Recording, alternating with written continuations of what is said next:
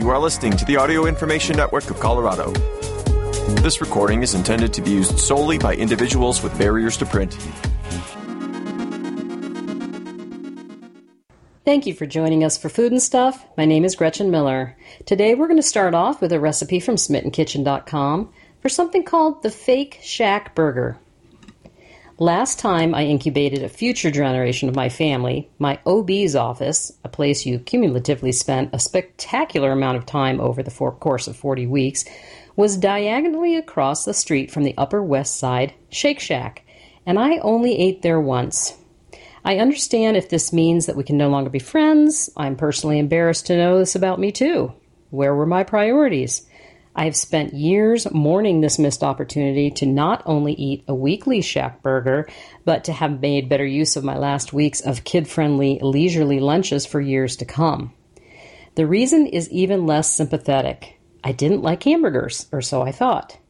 They were so thick and so dauntingly large and one-note, so soft and damp inside, I couldn't for the life of me imagine what made them popular. In the final week before my firstborn was given an eviction notice, my husband joined me for an appointment and afterwards gently pulled me in the direction of the Shake Shack. It was in the middle of the weekday and there was barely a line, if you can imagine something so absurd. I settled in for a burger and fries, and can I pause for a moment? I'm getting verklempt, you guys. I had a moment, and that moment was a realization that I didn't dislike burgers. I disliked those monstrous things that were all the rage a few years ago. This burger was totally different. Thin, unevenly shaped, craggy-edged with salty, crispy bits, and it sat on a tender toasted bun with a perfect sauce, thinly sliced pickles, tomatoes, a ruffle of lettuce, and yet wasn't too tall to eat a bite out of without unhinging my jaw like a snake that swallowed a goat. Okay, I'm sorry, the second reference in 1 month, I can stop any time. It wasn't so massive that I had to take a nap when I was done. It was my first smash-style burger, and it was everything. It's probably for the best that this guy came along the next week, because I cannot imagine the trouble I would have gotten into if I had had many more excuses to eat there. My current OB, 300 times more delightful than my old one, is far from any Shake Shacks, but now that I've seen the error of my earlier ways and also rather obsessively crave a weekly burger this time around, I think we can agree it's probably for the best. As one of those city dwellers without a grill, I've always assumed that we'd never make great hamburgers at home, but then in January, Epicurious published an obsessively detailing, drool-inducing, behind-the-scenes article about the making of a Shack burger. And even in the throes of that first trimester of food loathing, I realized two things. One, I could totally make my favorite burger at home with zero special tools or fancy ingredients. And two, I needed it to happen. I mean, did you read that part about the rotating metal drum stays perpetually lathered in melted butter? That is the burger that is smashed into juicy, sublime submission as the meat starts to caramelize in its own fat, forming those crispy nooks and crannies that make it the English muffin of burgers. I mean, come on. Right that very second. Give it or take a few months. This is my Memorial Day gift to those of us left unsatisfied by thick slabs of grilled burgers and or bereft of outdoor grills. A perfect burger which you can pair with my favorite oven fries, a solid slaw, glorious lemonade or milkshakes, and a big fat wedge of watermelon for a dream of a quick, inexpensive summer dinner at home with nary a fly to swat. Hallelujah. Here is the recipe, Fake Shack Burger, perfected as written and described from Epicurious. First, I want you to read this article in its entirety, and there's a link on SmittenKitchen.com, and tell me what steel you're made of if you can't get through it without booking a ticket to New York City for the sole purpose of being one with Shack Burger as soon as possible. Now, let's talk about a bunch of things I learned about the Shake Shack Burger from the article.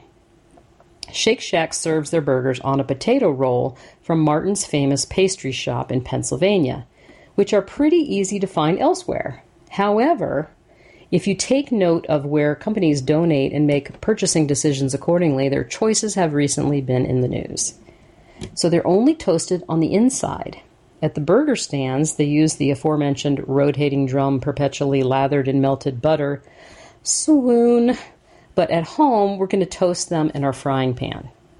Shake Shacks use Pat LaFrida's high-quality ground beef, and while they can't say what fat ratio or blend they use, they told the writer that 80-20 was a good place to start. I bought mine at a small butcher shop in the West Village, which uses a blend of brisket, short rib, and sirloin. 80-20 is fatty, it will splatter like crazy, but that's why God invented splatter screens and paper towels, right? The patties used aren't patty-shaped, but arrive in 2-inch tall, 4-ounce pucks. They're cooked extra cold from special fridges. We're going to copy this by putting ours in the freezer for 15 minutes first. Not for food safety reasons, but when that cold puck hits the very hot grill, it browns extremely well, but retains its juices because the fats haven't fully melted inside. Smashing the pucks into patties is surprisingly hard.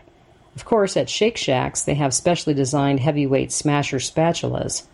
At home, Epicurious recommends that you use 2 spatulas, one for pressing and the handle of the other to kind of hammer the pressing spatula flat. I did this on my first batch, and it was not terribly easy, especially with the splatters of hot grease making me want to pull my hands far away from the pan. I then switched to this insane meat pounder that I bought a few years ago, and it was so much easier. As most people don't buy 2-pound meat pounders just for the heck of it, find something in your kitchen with a solid weight to make this process easier. Nobody, of course, has the recipe for their secret sauce, but I rather liked Epicurious's version, which is shared below. This makes 4 hamburgers. For the burgers, you need 1 pound of freshly ground beef. 3/4 pound ground sirloin plus 1/4 pound brisket is recommended, but if you can't find it, use chuck, with an 80-20 fat ratio.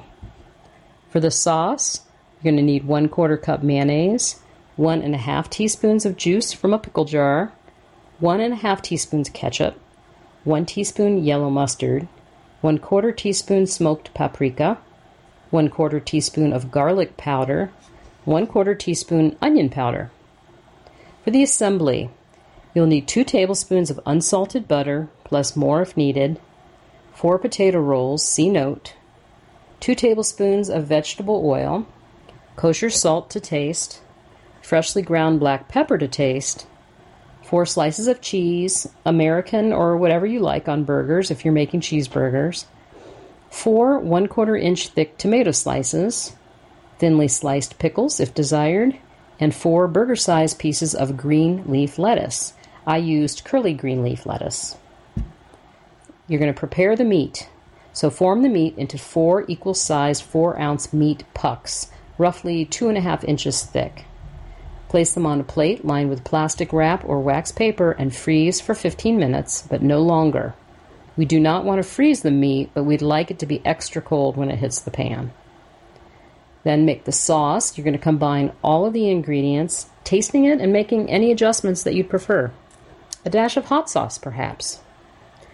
Next, toast the buns. Heat a griddle, large cast iron skillet, my first choice recommendation, or a large heavy stainless steel skillet over medium heat. Melt the butter and place the buns cut side down in the pan. Cook until the side cuts are golden brown, about 1 to 2 minutes, and then place the toasted buns on 4 plates. You'll keep using your griddle or skillet. Cook the burgers. You're going to remove your patties from the freezer and increase the heat to high and add 2 tablespoons of oil to the griddle or skillet. You'll need this only for your first burger batch. After you've made a couple, or if you're scaling up the recipe up, the fat from the earlier burgers will be sufficient. Heat until the oil begins to smoke, at least 2 minutes. When working one at a time, add a patty to the griddle and immediately flatten it to 1/2 inch thickness with a heavy spatula and something with a weight and heft. The handle of a second spatula or a meat pounder, etc., to help it along. You'll have to quote-unquote hammer harder than you might think to flatten the patties out. A second spatula can be used to help remove the hamburger stuck to the flattening one so not to tear the patty. Generously season with salt and pepper and repeat with the remaining patties. Once the first side is deeply browned with crisp, craggy edges, about 1.5 to 2 minutes for medium. Mine were all quite black when they were flipped, and yet still totally pink inside when we cut into them. It will be hard to overcook them at this high heat. Use a spatula to scrape underneath the patty and flip it over. Cover with a slice of cheese if you're making cheeseburgers, and cook 1 to 2 minutes more until melted.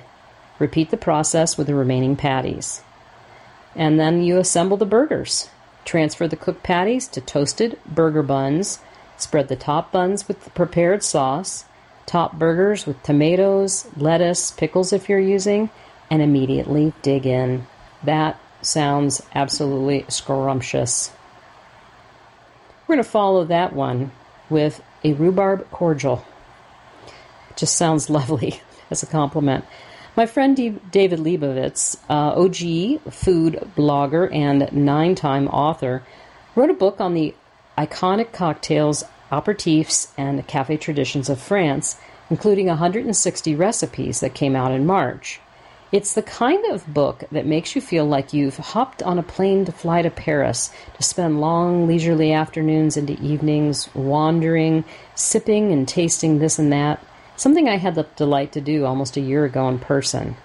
The circumstances might be terrible, but it feels like a bit of luck that he's created a book that allows us to recreate these tastes and the feeling as best as possible at home. David wastes no time dropping us into Paris at dawn, right around the time we'd be stumbling off to a too brief to be restful red-eye where the lights in cafes are flickering on, followed by the coffee machines. Baguettes are picked up in paper sacks that will be served with butter and jam. He explains that cafes are the living rooms of Paris, places where artists and writers have long worked, attracted by the heat that their homes lacked and the wine, and remain places to meet friends outside your too small apartment, freeing you from having to clean up before people come over. From cafe au lait to chocolate chaude, which is hot chocolate, pardon my French, citronade, lemonade, into, here we go, l'air de l'apéro. I'm doing it with a Spanish accent. A time to unwind with a drink before dinner.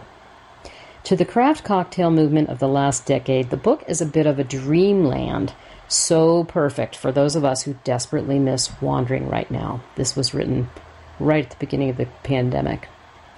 I went almost predictably straight for the rhubarb cordial, attracted by the use of my favorite spring stocks and by the uncomplicated ingredient list: rhubarb, gin, sugar, and citrus zest. A cordial is an infusion in the liqueur family, which are the sweeter spirits, that includes crèmes and distillations. Historically, there were opportunities to use up a bumper crop of fruit or preserve a harvest. Today, I think of them as a way to celebrate seasonality. When my book arrived in early March, I chopped some rhubarb, alas, pre-season and borderline sketch, sorry, but you should seek out the freshest that you can find. And I added it to Dingle Gin from our trip to Ireland last year, cutie, easy to peel mandarin zest, and sugar in a jar. It's supposed to hang out at room temperature for a month, but my apartment runs warm, and David assured me I could put it in the fridge instead. It just might take longer. In fact, I forgot about it for 2 months until yesterday afternoon. At 5:01 p.m., we poured it over an ice cube in a small glass, finished it with a twist of orange peel and a splash of tonic, but sparkling wine or seltzer would work too, and clinked our 54th day of safety inside, looking forward to making this again every spring. Here's the recipe: rhubarb cordial. Servings: makes 3 cups. Serving size will vary. Time: 15 minutes plus 1 month to steep. Source: Drinking French by David Leibovitz. 1 pound of rhubarb trimmed and cut into 1/2 inch pieces. 3.5 cups of gin plus more if necessary. 3 wide strips of orange zest. 1/2 cup of sugar. 3 tablespoons of Grand Marnier, Cointreau, or triple sec to serve, and a splash of club soda, tonic water, or sparkling wine to serve. This is optional. You're going to put the rhubarb, gin, orange zest, and sugar in a clean 2-quart jar. Cover and shake to encourage the sugar to dissolve, and then store in a cool, dark place, shaking it every few days for a month. This recipe is intended for room temperature. My kitchen just runs hot, and I had it in the fridge instead for a couple weeks longer. But after a few days, if some of the rhubarb is still floating above the level of the liquid, add another pour of gin, enough so that the rhubarb is covered. Use a fine mesh strainer to strain the liqueur into a large measuring cup or bowl with a spout. Add the Grand Marnier. Pour into a clean bottle or bottles and tightly cork. Store the cordial for up to 1 to 3 months longer. Apparently you can wait this full 1 to 3 months to drink it, but for proper aging, but we absolutely did not wait. To serve, pour into small tumblers with a few ice cubes, a twist of orange or tangerine peel, and a splash of sparkling water, tonic, or sparkling wine as an aperitif. Yum! Our next recipe is going to be for banana oat weekday pancakes. My favorite buttermilk pancakes are tall, fluffy, buttery show-offs. I make them on the weekend because my mom always made pancakes on the weekend, and it feels as weekendy as cake for breakfast should. But does Thursday morning deserve a pancake just for being Thursday? I realized recently that a weekday pancake is different to me. Fork mixed, one bowl, and fairly nutrient-packed, something I could make the kids before school and feel like I was sending them out armed with essentials. And also that my existing recipes left me short. Even those very beloved oatmeal pancakes require you to have to make your oatmeal before you begin, and then use 2 different flours and 2 different sugars. I love them. It's just not happening on a weekday. I found what I was looking for in an old recipe from Gourmet that uses only whole wheat flour plus quick oats, but it's somehow not dry or heavy or even overly wholesome tasting. From there, despite that, the whittling began. I made them with thinned yogurt instead of buttermilk, which I figure more people keep around, and they were great. But then on a whim, I decided to replace the yogurt in part and then in full with mashed bananas, and I was delighted with the results. The resulting pancakes no longer needed sugar or melted butter to work. I nixed the nutmeg because, laziness, and as promised, mixed the whole thing in one bowl with a fork. And sometimes with help. Help. And there's some pictures of Deb with her kids. You can make these pancakes as thick or thin as you want. With less milk, dairy or non, I've made them as thick as crumpets. With more, they spill out in the pan and cook up thinner. It's only a few spoonfuls of milk apart. The main thing, though, is that they're great with whatever toppings you like. Almond butter and honey, yogurt and pomegranate, dried fruit or toasted coconut chips, or your favorite syrup. Or just gnaw it on plain in your stroller on the way to school after you insisted you didn't want pancakes and then you changed your mind because you're 2.5 years old. They also reheat well and make a really good afternoon snack with a smear of Nutella on them, but maybe don't tell my kids that part. Here's the recipe. Banana oat weekday pancakes. This makes 8 to 10 pancakes and takes 15 minutes. If you don't have or wish to use bananas, they can be replaced with 1.5 cups of buttermilk, a half-half mixture of yogurt and milk, or with a non-dairy milk. You will not need the 3 to 5 tablespoons milk at the end. You may find, however, that without the banana that the recipe tastes better with 1 tablespoon each of sugar, brown, white, or liquid sweetener, and melted butter or oil added too. So you'll just have to play around with that. You'll need 2 large, very ripe bananas. This will yield 1 to 1 1/4 cups mashed, 3/4 cup of quick cooking oats, 1/4 teaspoon of kosher salt, 1/2 teaspoon of ground cinnamon. This is optional. 1 large egg, 1 tablespoon of baking powder, 3/4 cups of whole wheat flour, milk, dairy or non-dairy as needed, about 3 to 5 tablespoons, and butter or oil to fry the pancakes. In the bottom of a large bowl, mash the pancakes well with a fork.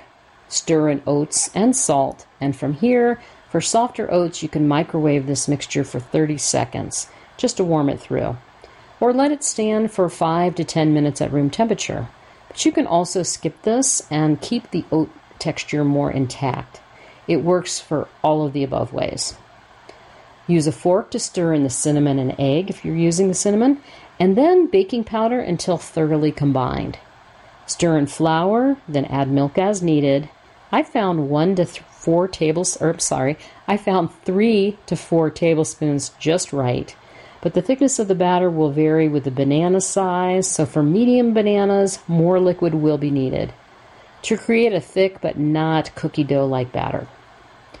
You're going to heat the griddle or frying pan over medium-low, and once it's hot, add a good pat of butter or a drizzle of oil, and add the pancakes in 1/4 cup mounds. You can flatten them a bit if they're particularly thick, and cook until lightly brown underneath and bubbles appear in the pancake surface. Flip and cook on the second side. Lower heat is better on these pancakes because they brown fast, and cooking them more slowly ensures that the centers are set when the edges are the right color. You can repeat with the remaining batter and then eat immediately, and believe me, they will go fast. Thank you for joining us for Food and Stuff. My name is Gretchen Miller. If you enjoyed this program, please register for our free services at www.aincolorado.org or by calling 303-786-7777.